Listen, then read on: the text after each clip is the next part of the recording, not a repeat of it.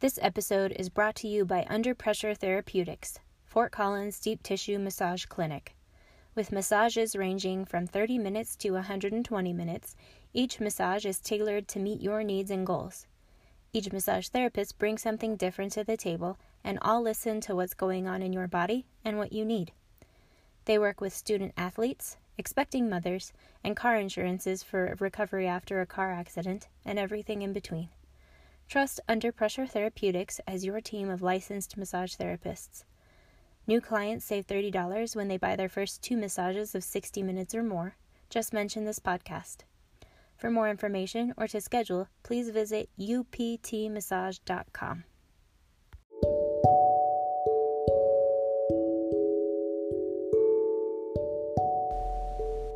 Thank you for listening to the Orchard Wellness Podcast, the place to go when you need more know-how on natural healing for the whole body. I'm Marissa Orchard, licensed massage therapist, founder of Under Pressure Therapeutics, and director of The Orchard.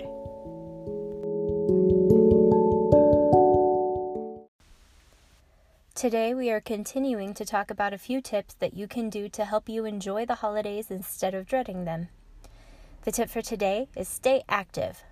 I'm not telling you to pick up an exercise regimen that's really extreme, especially if you haven't been working out regularly. But staying active and making sure you move every day has tremendous benefits on your health and your well-being.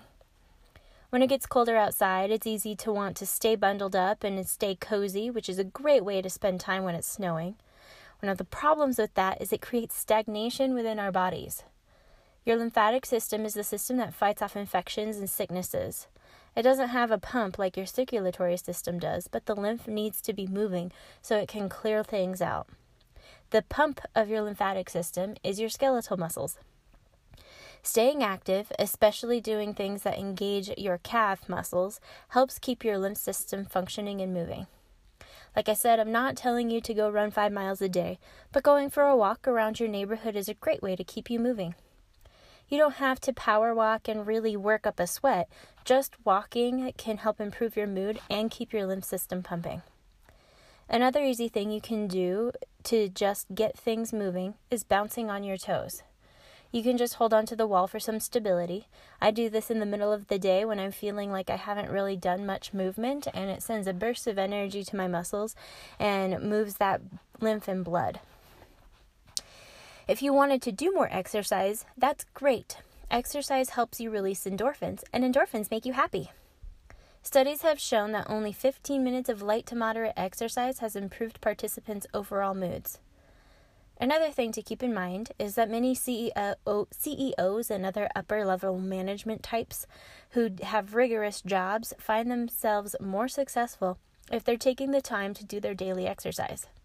Some of them even exercise twice a day during more stressful times and when they're doing a more intense project.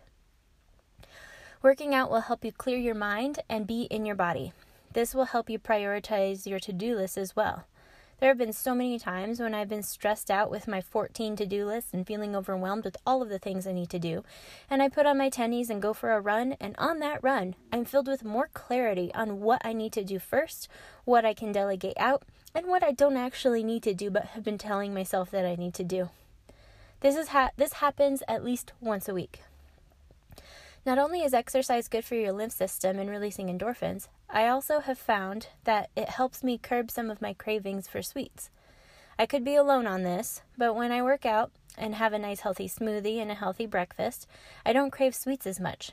This is likely because I'm filling my body with nutrients that it can actually use, and I'm not crashing at around 2 o'clock for a dozen donuts that I can shove in my face. I actually have a sustainable energy. But we'll get to that in another episode. Find time to stay active this winter, and you will be able to do more of the things that you want to do.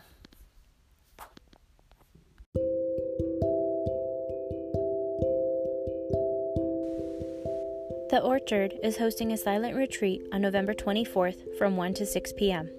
Learn how to invite more peace through learning and participating in yoga, meditations, salt therapy sessions, creativity activities, and a labyrinth walk, all done in silence. Inviting this silent peace can help you become a more present person. Investment is $100. To register and for more information, please visit theorchardofnoco.com.